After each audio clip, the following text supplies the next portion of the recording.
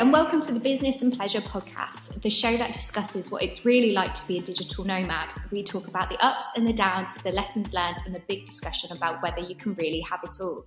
Today we have Simon Daley on the show. Simon is a designer and UI developer who has recently launched Hacker Cabin, a community for remote workers and digital nomads. Welcome, Simon. Thanks so much for joining us. My pleasure, Lydia. Nice to be here. Amazing. So can you tell us a bit more about what you do? Sure, yeah. I'm based in the UK, near the Lake District. For the last 15 plus years, I've been a developer, and for the last at least a decade now, I've been working remotely. In 2017, I started working for a fairly well-known company in London. Even though it was mostly remote, it was still 9 till 5, Monday till Friday, and there were meetings, lots of meetings, and they were quite soul-destroying, and we never seemed to resolve anything on those meetings. It just seemed like meetings for the sake of meetings. So I worked really hard on that project, and after about a year and a half, I just knew I'd come to the end of the road with it. So early 2019, I just left there, and I had no backup plan, no safety net. Exactly what you're not supposed to do. Yeah. But since then, I've managed to work on some really interesting things. I've been very fortunate, actually. And could you tell us a bit about Hacker Cabin? So I started it basically because I could. I launched it on the 23rd of March, 2023. I just read a report in Trends VC, and I had a gap of about 2 weeks to make something. I'm already building a few different SaaS products. I've got things going on there. So I didn't want to just create something else like that. I made this, I think it went from concept to completion in about 7 days. I'd set myself the goal to get more active and to get outdoors more. And some of my favorite building public tweets are people just sharing like where they're working from. I saw yours and a few others, and I've bookmarked loads of them. I think subconsciously this might have been part of the catalyst for me to put this together. I felt like I wanted to connect with other people that are in similar positions, not identical, and also from different parts of the world. Yeah, that's great. It's so nice having all these sort of different communities and places to go where people are going through the same thing, the same ups and downs. You can talk to them and, share the problems. It's brilliant. So you mentioned you are a remote worker, but Hacker Cabin is mainly targeted towards sort of the digital nomad life, as well as remote workers, so everything that fits under that umbrella. What was it about the digital nomad lifestyle that really caught your attention? What's not to like? Just take your example, Exactly. for example. Just look at the places you've been able to go to over the last year. It looks like you've prioritized experiences over possessions, and I think that's just really cool. I mean, looking at my situation, I looked on Wikipedia about what a digital nomad is, and it says a digital nomad's someone who can travel freely while working remotely using technology. I'm not your stereotypical digital nomad, but I'm fortunate to be in that position where I can travel whenever I want and work wherever I want, as long as there's an internet connection. And I plan to do a bit more of that over the next couple of years. To me, sort of remote working and being a digital nomad is very, very similar. I don't think there's actually that much of a difference, really, because like you said, you being a remote worker, you can work from anywhere as long as there's internet, and that's basically the same as a digital nomad as well. What have you learned so far from creating this community? Yeah, so many things, really. I've learned that people enjoy connecting with others and sharing things, provided you can create a welcoming space and if people relate to what you're doing. I've learned how to send better Twitter DMs by about 1,000,000%. When I first started, I was a bit too over enthusiastic, and I've learned to tone that down a little bit. But I've tried to put myself in other people's shoes. How would that come across if they were approaching me like that? I've improved my approach there. I've learned that people will help you, sometimes way more than you expect, and you might be pleasantly surprised. And the other thing is that I've learned that just being willing to put myself out there and tell my story, that's resonated with people more than trying to be too clever and create a perfect article. I liked what Arvid Karl mentioned on Twitter recently. He said it's not about showing off, it's about showing up. And I just like that message. Definitely. Yeah, I fully agree with that. I think when I first started out, I was very much the same, as in, oh, I don't want to ask someone, I don't want to put them out in all of this. But people actually really enjoy helping other people, and it's nice, and it helps build a relationship, build a community.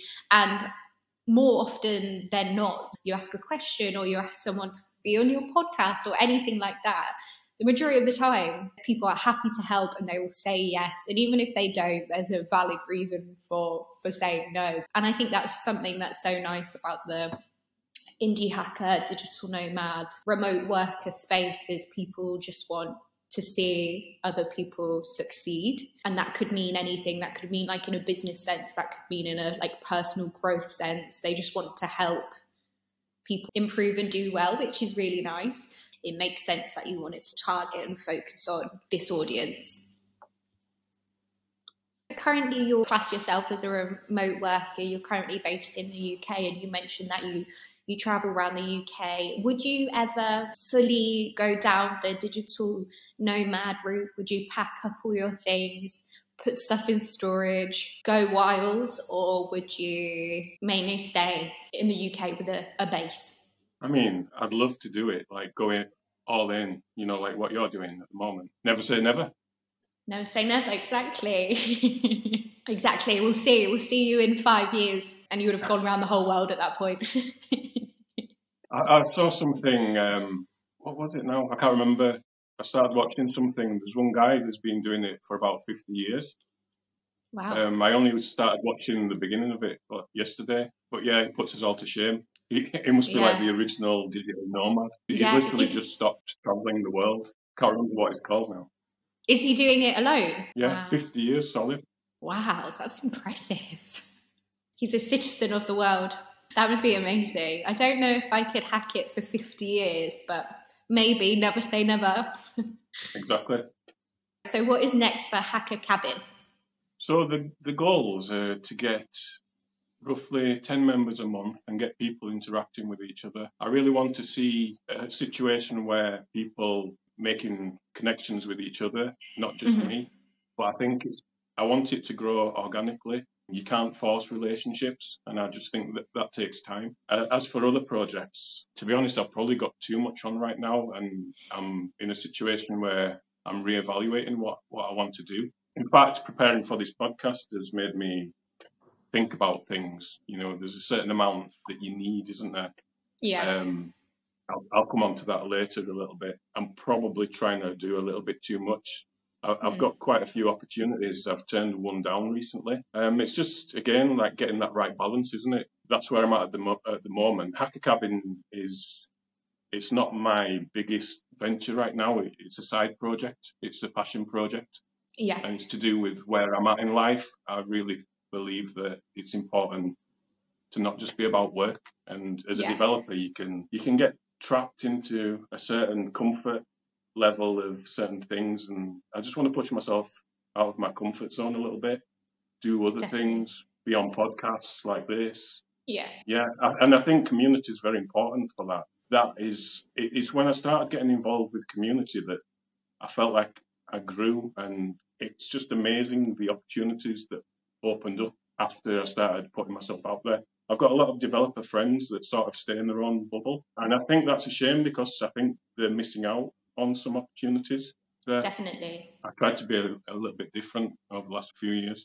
I think that's a great point. Like when you have that community there, you feel more comfortable to push yourself and push the boundaries and get out of your comfort zone, because you almost have like a safety net. You have the people around you to help you when you are facing problems, or if you are just struggling with whatever the new thing is that you're trying. It's more of a motivation to try these new things because you don't feel so alone when you are tackling these new challenges. So I think it's really nice that you are creating a space that will motivate people and drive people to do something that they may not have done before being in the community. Putting yourself out there, trying new things, sort of goes hand in hand with being a digital nomad and being a remote worker as well, because it's not as known as, what society says is a normal lifestyle. You're going into the unknown as well. It's all sort of connected as well. It makes sense. Like with being a digital nomad, there's a lot of stuff you sort of just do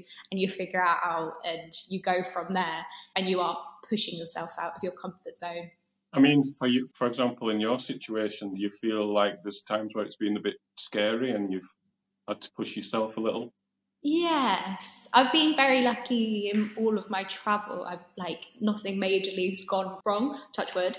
But there's definitely been times when I've been a bit like, oh God, in a work sense, it's taken me a good while to get used to the ups and downs of having your own business. You can be jam-packed for months and then it can be dead quiet and then you're like, oh God. And that's taken me months to get used to.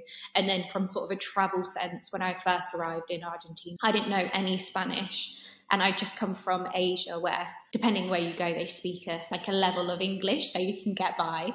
And I arrived here and I was like, oh, I don't know what you're saying. And then I quickly realised I needed to sort that out. So started a Spanish course, which has helped massively. But I think it's nice. I enjoy being put in uncomfortable positions because you then have to figure it out. You have to come up with a solution and fix it.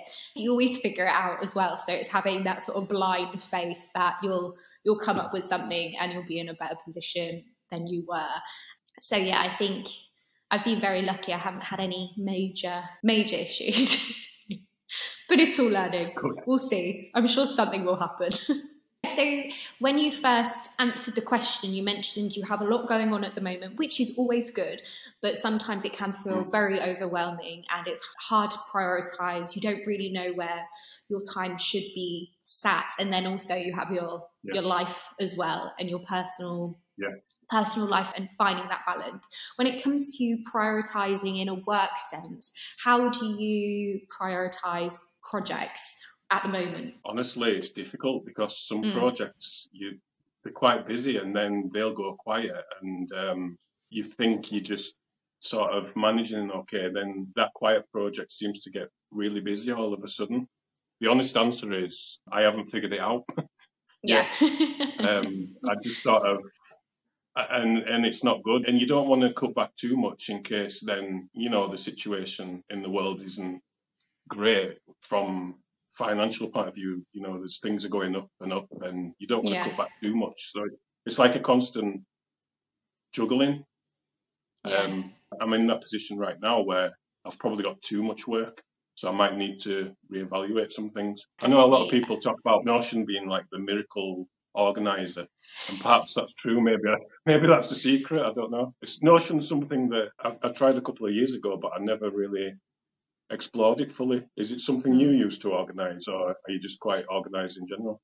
I've used it a lot with my clients. I love Notion, but I think I'm still very top tier with Notion. You can go so deep and you can create all these amazing things.